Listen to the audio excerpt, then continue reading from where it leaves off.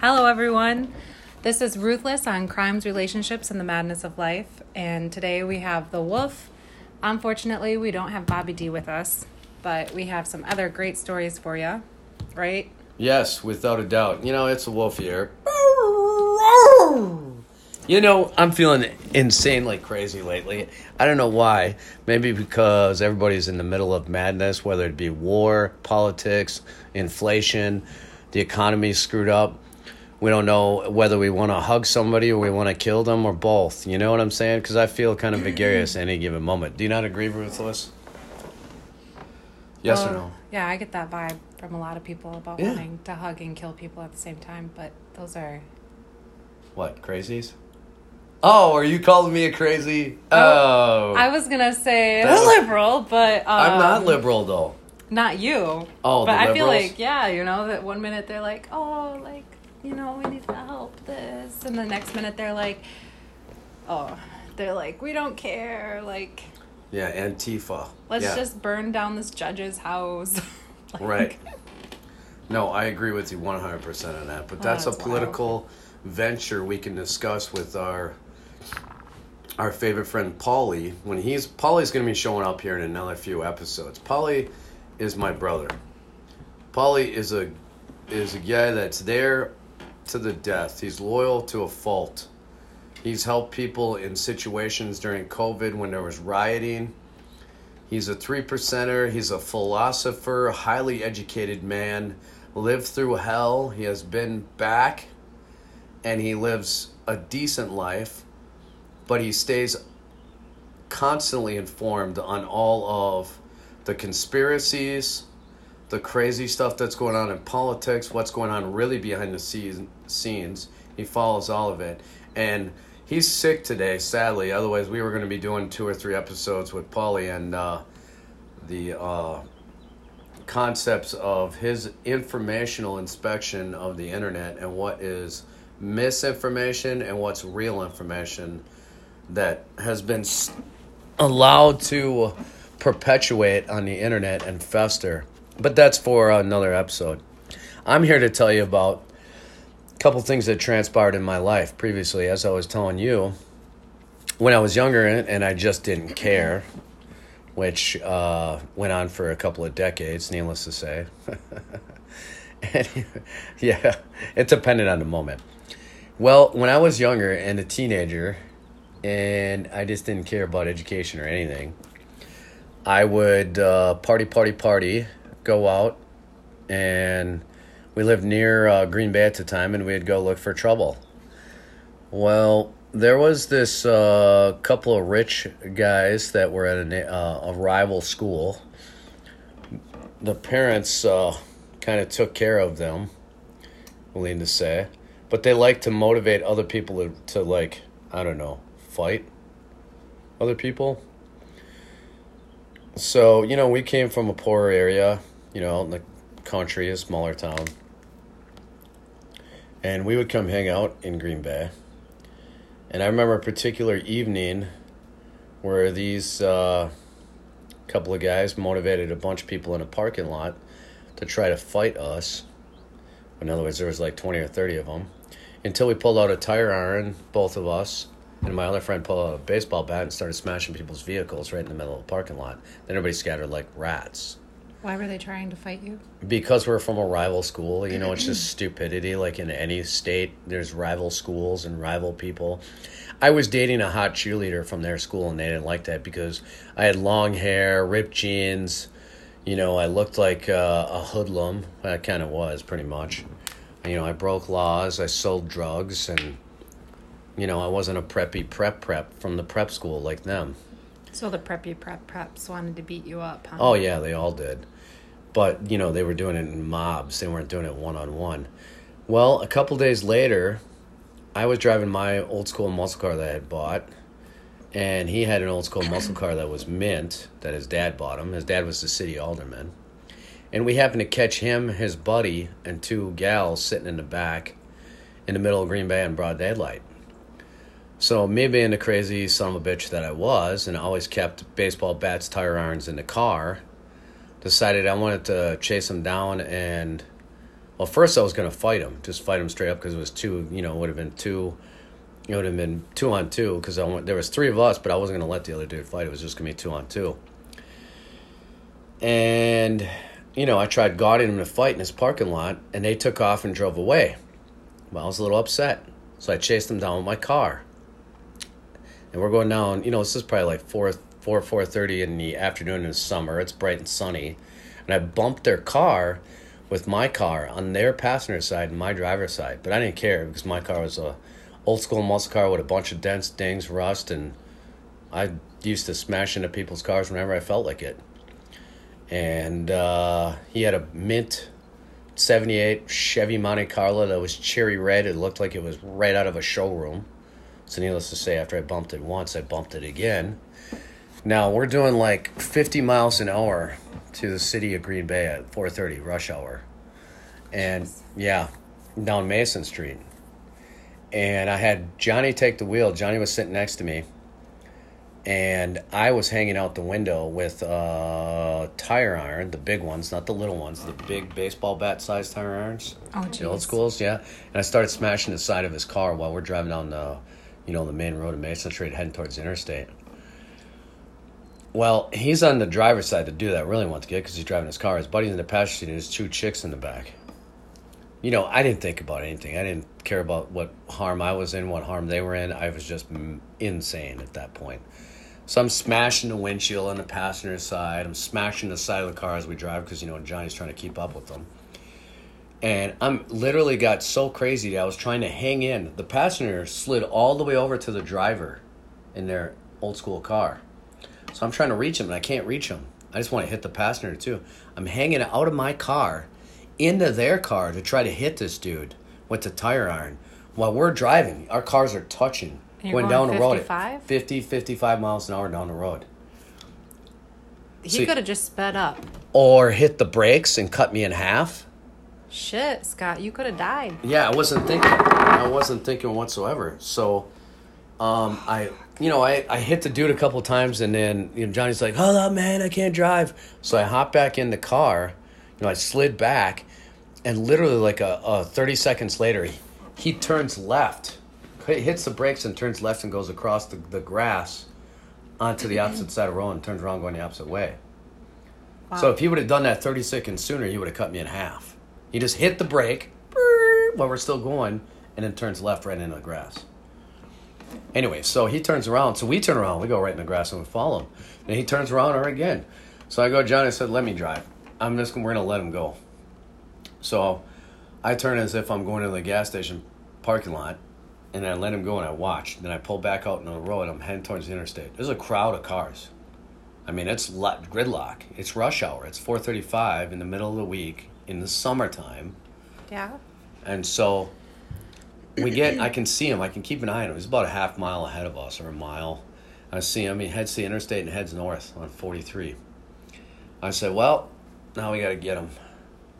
So I get up onto the interstate, and it's rush hour, right? The interstate's locked. There's tons of cars. Well, this is how crazy I was. I started driving on the fire lane on the driver's side. The little fire lane, I'm doing 70, 80, 90, 100 miles an hour down that fire lane trying to catch him. Yeah. Cars were moving over. They were like almost touching on this 2-lane highway, pushing over to the opposite fire lane because they were seeing me come. So then what happened? All of a sudden, traffic backs down. Like there's a big gap. And then there I see his car. He was still trying to get away. I freaking hit his car in the driver's side with my car, and they slid like off to the side of the road on the highway. I don't know if they went off in the ditch or what. I just kept going. Then what'd you do? I just kept going. I went to party that evening. It was over for me. Well, then I come to find out, like 2-3 days later, I'm going through town, and when I see his car, there he is again. Goddamn thing's mint. Maybe it was a week later. It's mint. Brand new? I'm like, yeah. But his dad was super, super, super, super rich. They probably just went and got a new one. They probably bought a new one. That's what it boiled down to. Oh, we'll just buy you a new one. Okay. So It didn't look exactly the same, so maybe it was. I thought maybe he just got it repainted really quick, but I was thinking that's pretty interesting. Anyway, so I don't know what the deal is, why I had this urge. I got a hold of them guys, and I said, well, let's go in the middle of the night after we're done partying. Let's just roll over to his house. So I followed him to his house during the day. They just didn't know it. We figured out where he lived. Oh, and then at like 3:30 in the morning, 4:30 in the morning, it was super early. We roll up, park the car. My car's sitting in the middle of the road right in front of their house.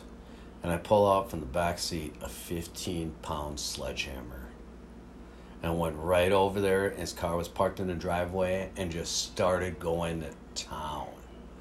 Caved in the roof, caved in the hood, caved in the grill, caved in the lights, caved in the trunk, just smashed the windows. I destroyed that car. Why? For like 10 minutes. Just because I felt like it. Just because I felt like he had done us wrong. And then we drove away. It was weird. Nobody came out. I'm 10 minutes smashing a car in a quiet, nice suburban neighborhood at 4 o'clock in the morning. And nobody came out? They had to have been watching out the window. They had to have been watching. Now, we didn't have the plates on the car because we would have been dumb if we did. We had no plates on the car. We took them off out in the country. So we just drove away, went back to the country, and headed back out home. Well, I'm in high school. Now, you don't understand. I'm in high school. I'm a senior in high school. And we're in class, Johnny and I, and all of a sudden the cops come and drag us out. They call us down to the principal's office. We get there, the cops are there. They're like, well, what are you guys doing? They know what we're doing. We're in class. No, what were you doing last night or this morning, early? Sleeping? And they're like, no, you weren't. You were over at so-and-so's house. And you smashed a car, didn't you? I'm like, no. Why don't you call my mom and ask her? Even though I didn't tell my mom knew to cover for us at all times. So when they did call my mom and ask her where we were at, my mom said, oh yeah, John and Scott were at our house. John stayed overnight. They were here the whole night. So it's not like they could ever prove that it was us. So that was the end of that. Jeez. But needless to say, like 2-3 weeks later, he had a new car again. What a little shit. Yeah, oh yeah, he was a spoiled brat. You just didn't get it. He did not like that I was dating one of the hottest cheerleaders from their school. Yeah. She was freaking fine, I'm going to tell you. Super fine. She liked the bad boy. I was the bad boy. I met her in a mall one afternoon. That's how we met. You met her in the mall? Yeah, met her in a mall and I hit on her. Yeah, what'd you say? Oh, I don't remember. Are you kidding me? This is a couple of 3 decades ago. Okay. I'm an old bastard. I don't remember I remember looking at her. I still remember her face. Yeah. At that point in time. She must have been really good looking. She was. She still is. I've seen her as an adult. She's pretty hot. Long blonde curly hair. Yeah. Great body. She stays in shape. Oh, that's nice. Yeah. But anyway, that's besides the point. But I saw her friend years later, too. Her friend was hot, too. That's all in her story. I almost connected up with her friend later on as adults. You know, it's just wild to me, the money some people have. Oh, it is, isn't it? Oh, my gosh. Well, yeah. You know, I grew up with the lights getting turned off, the gas getting turned off in the middle of winter. You know, we wouldn't have any electricity and we wouldn't have any gas in wintertime. You know, when I moved up here, I met a kid.